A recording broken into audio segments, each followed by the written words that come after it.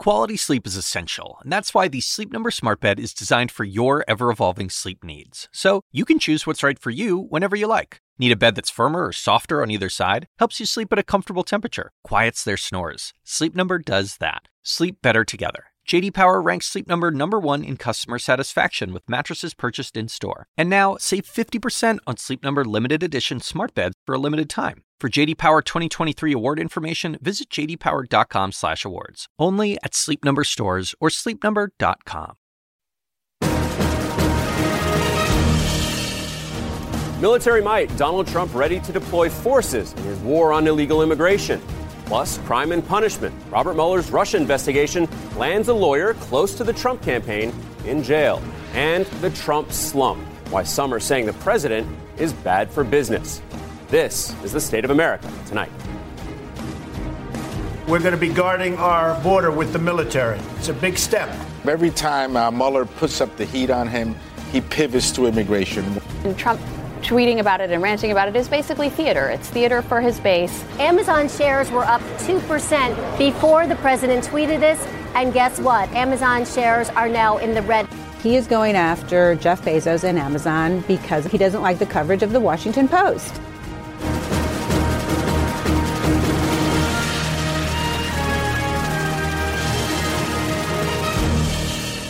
Hi, I'm Alex Marquardt, live in New York. This is State of America tonight.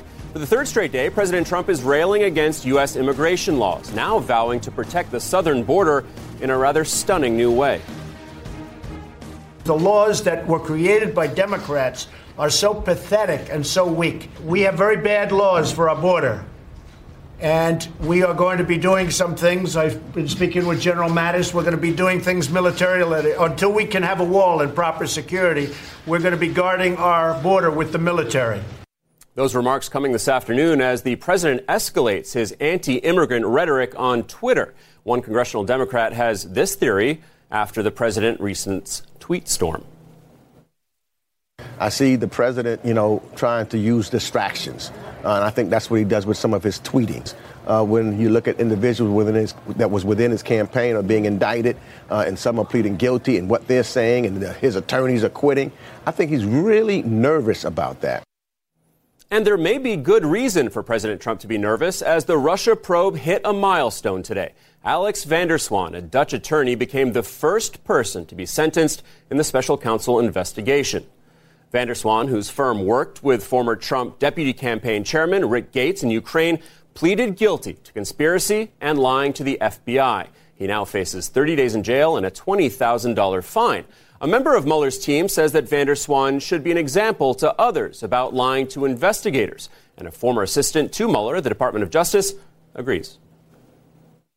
I think it sends a message that Mueller wants people to cooperate and be truthful. And I think it tells those who have information to give up to make sure they give it up.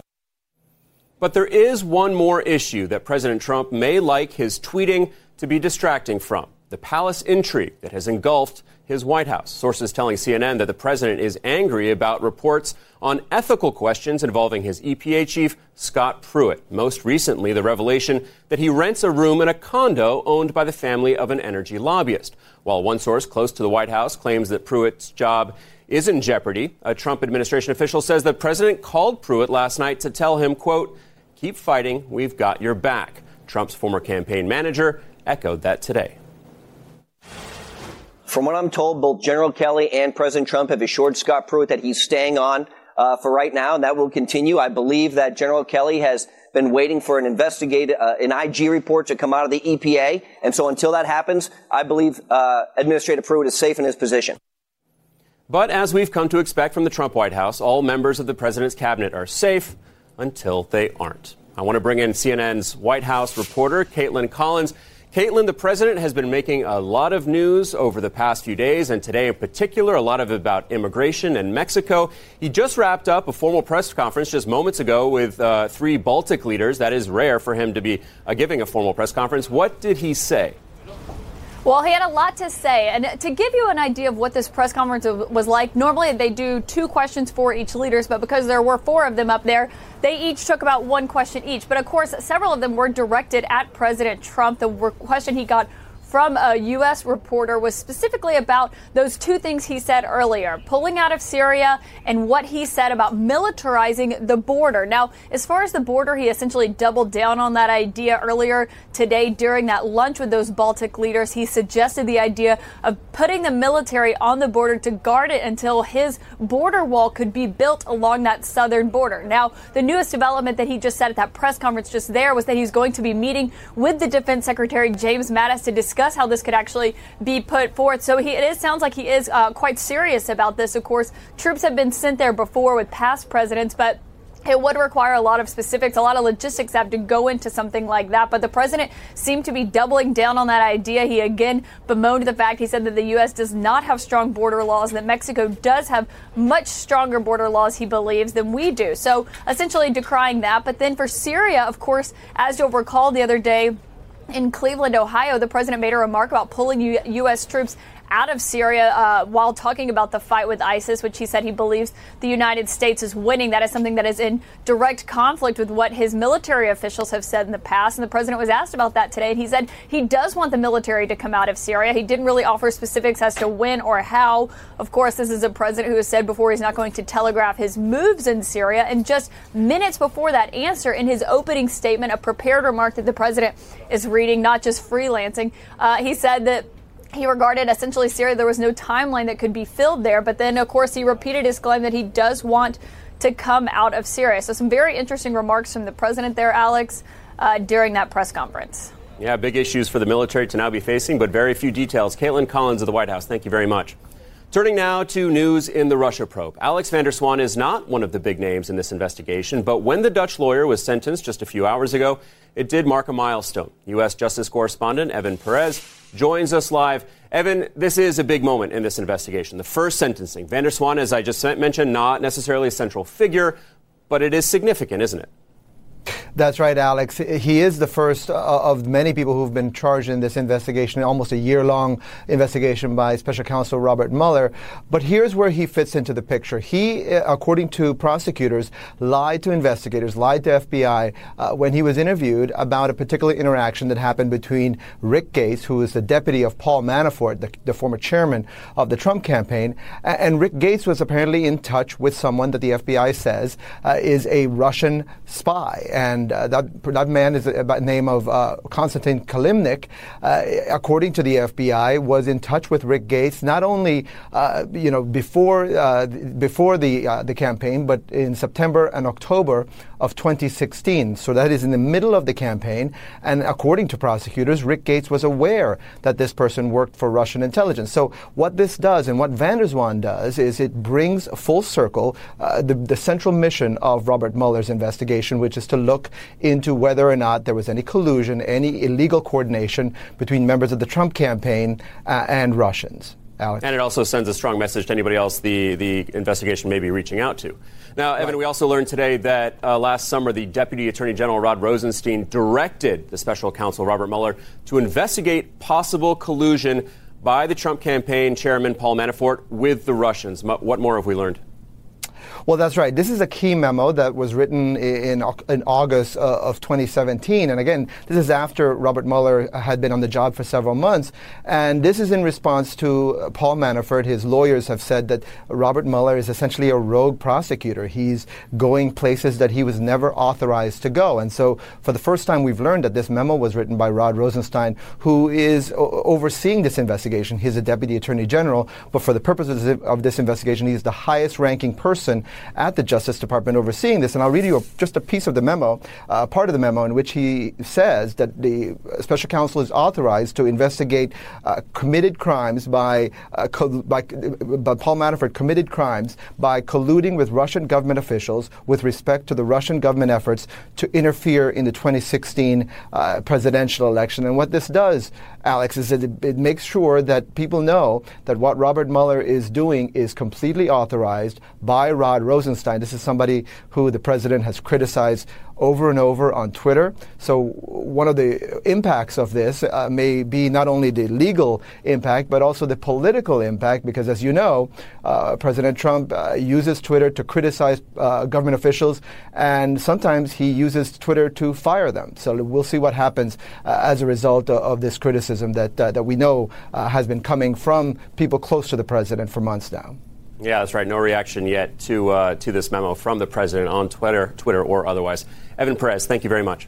Thanks. Coming up, President Donald Trump has been on a hardline immigration tear this week, and now he's calling for backup, bringing in the U.S. military to guard the southern border. But is Trump simply trying to rally his base? Our panel weighs in next.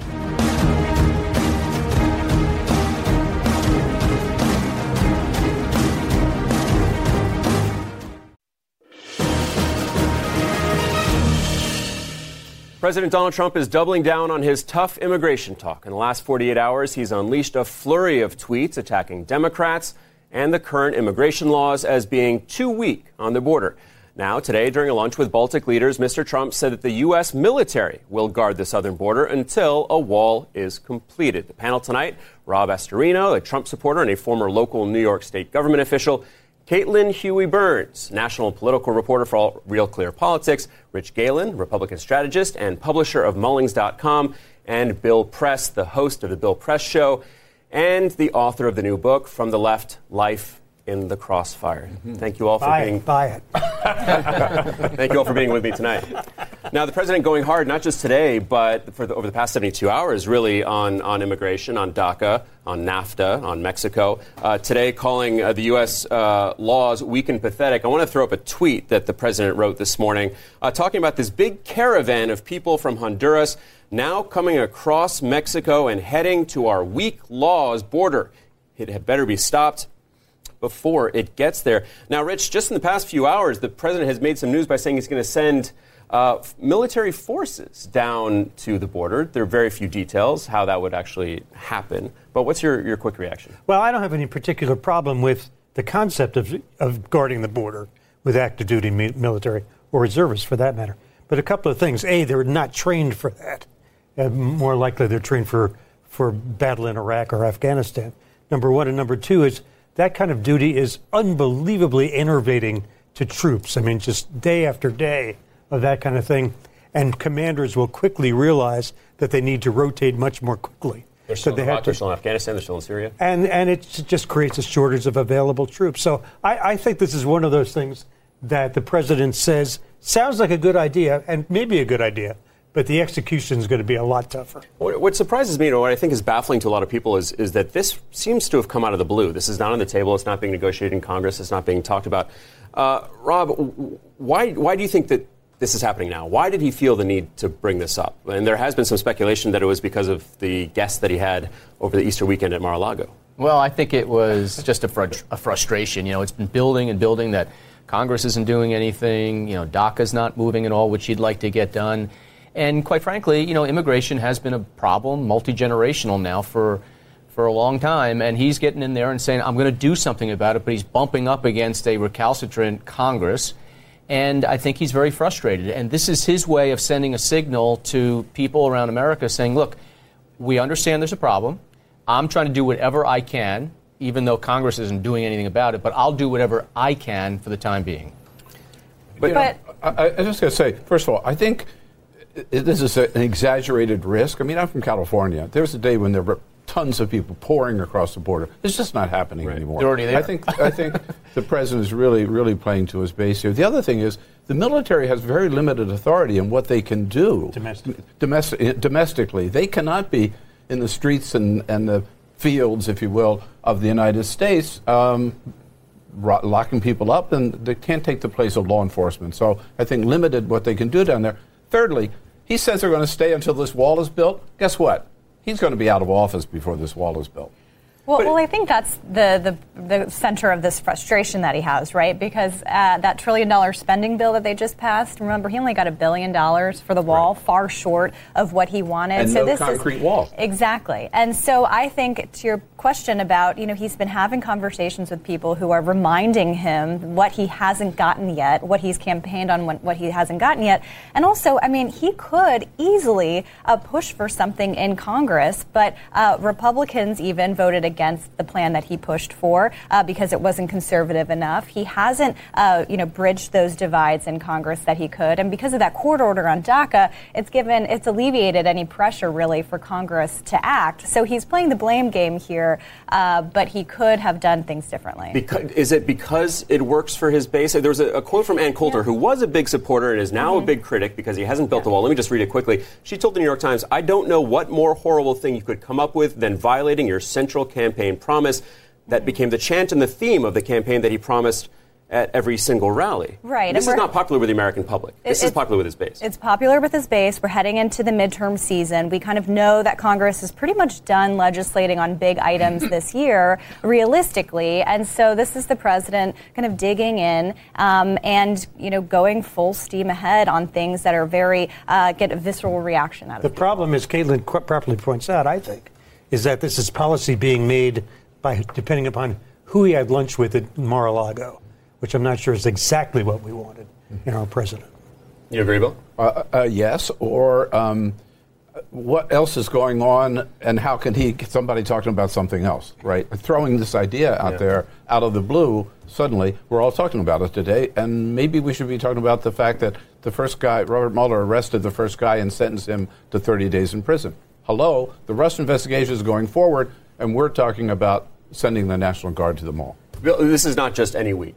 Today, in fact, is the 50th anniversary of Martin Luther King Jr.'s mountaintop speech. Tomorrow will be the 50th anniversary of his assassination. Meanwhile, we have the president tweeting about Hispanics flowing into the U.S., our country being stolen. This week of all weeks, does this not smack a little bit of a racist dog whistle to his supporters? Well, I think the fact that he hasn't talked at all about this incredibly important milestone of 50 years, the assassination of Martin Luther King Jr., does speak volumes. But there's still time. He could do it tomorrow. He could do it tomorrow. Give him the celebration... Well, based upon what he tweeted on Easter, I'm not sure. Right. We would hold our breath. Right. Look what he did on Easter. But, look, I wake up every morning, look at my phone, and I should feel honored because I have tweets from the President of the United States. What amazes me is the volume of them, and the range of them, and the truthiness of them, right? Volume greater than anybody else. The range greater than anybody else. He goes from CNN, right, to Amazon, to whatever, and the truthiness doesn't exist. So, go figure. There was something else that the president said today, which kind of slipped under the radar, that he is the strongest, he's been the hardest on Russia so far. Yet this is someone who has not been able to answer the question whether Putin is a friend or a foe. Do you think that's accurate? Well, I think you got to look at his actions, and his actions have been swift, I think.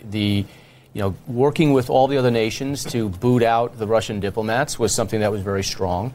I think the fact that you can have a dual track here, you can have a decent relationship with a leader that you don't necessarily trust, but you've got to bring them into the fold. I mean, we have interests that we've got to advance. And to just say, I'm never going to talk to you, I mean, he'd get criticized either way. But if Putin comes to America and they have a chat, maybe it opens up things in a good way. But I think, just because he hasn't said whether he's a friend or foe, I would much prefer to see what the actions are as opposed to what the words are or are not. All right, well, we're going to take a quick break. You guys are going to stick around and stay with us. Coming up, the stock market's on a wild ride this week, and President Trump's fingerprints are all over it. Could his constant attacks on Amazon turn the Trump bump into the Trump slump? Our panel will weigh in next.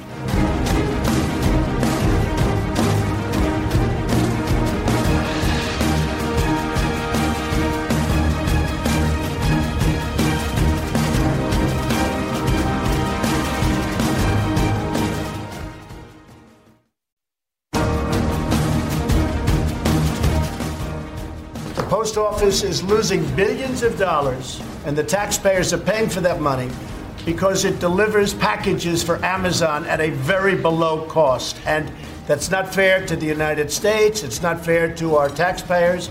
And Amazon has the money to pay the fair rate at the post office, which would be much more than they're paying right now.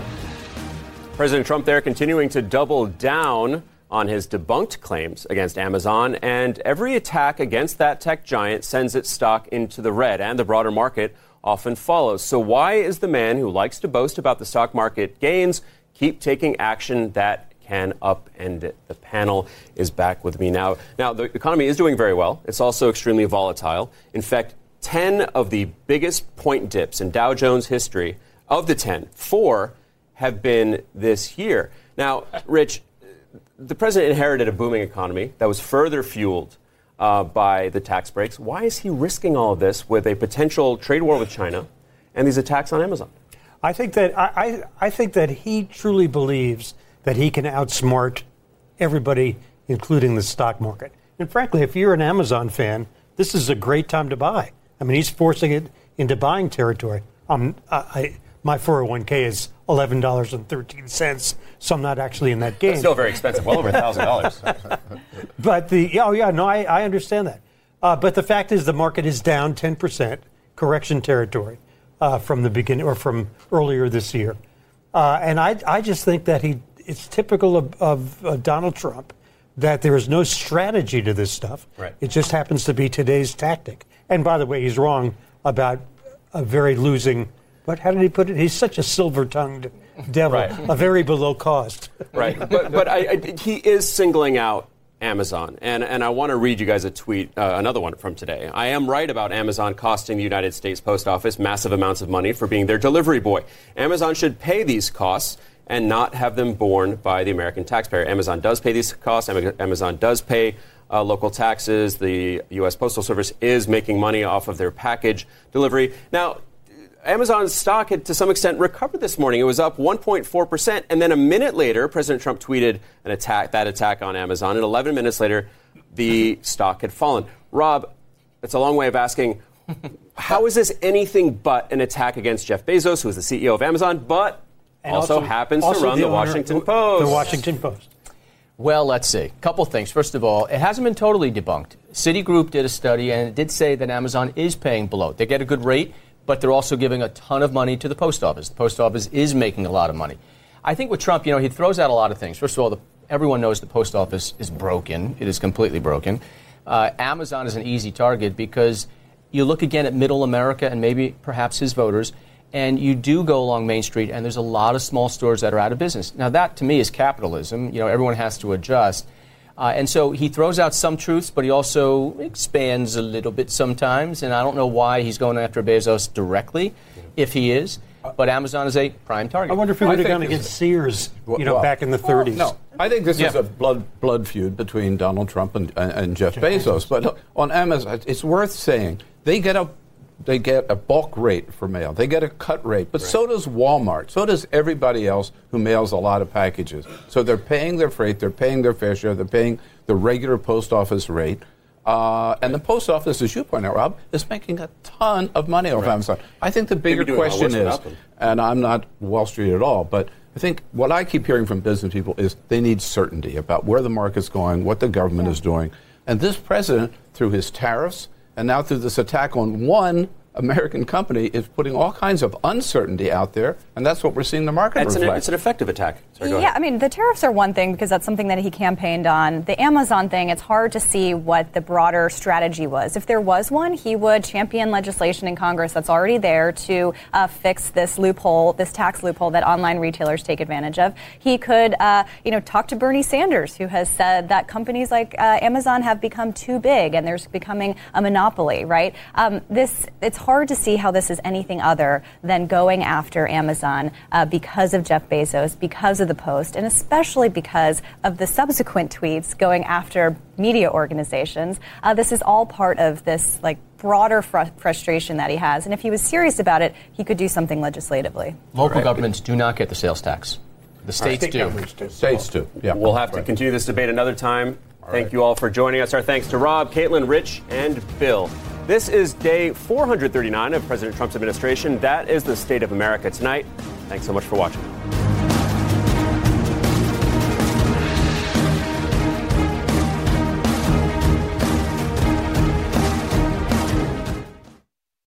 When you work next level. And when you play next level. And when it's time to sleep, Sleep Number smart beds are designed to embrace your uniqueness, providing you with high-quality sleep every night. Sleep next level. J.D. Power ranks Sleep Number #1 in customer satisfaction with mattresses purchased in-store. And now, the Queen Sleep Number C4 smart bed is only $1,599. Save $300 for a limited time, only at Sleep Number stores or sleepnumber.com. Prices higher in Alaska and Hawaii. Quality sleep is essential, and that's why the Sleep Number smart bed is designed for your ever-evolving sleep needs. So you can choose what's right for you whenever you like. Need a bed that's firmer or softer on either side? Helps you sleep at a comfortable temperature. Quiets their snores. Sleep Number does that. Sleep better together. J.D. Power ranks Sleep Number #1 in customer satisfaction with mattresses purchased in-store. And now, save 50% on Sleep Number limited edition smart beds for a limited time. For J.D. Power 2023 award information, visit jdpower.com/awards. Only at Sleep Number stores or sleepnumber.com.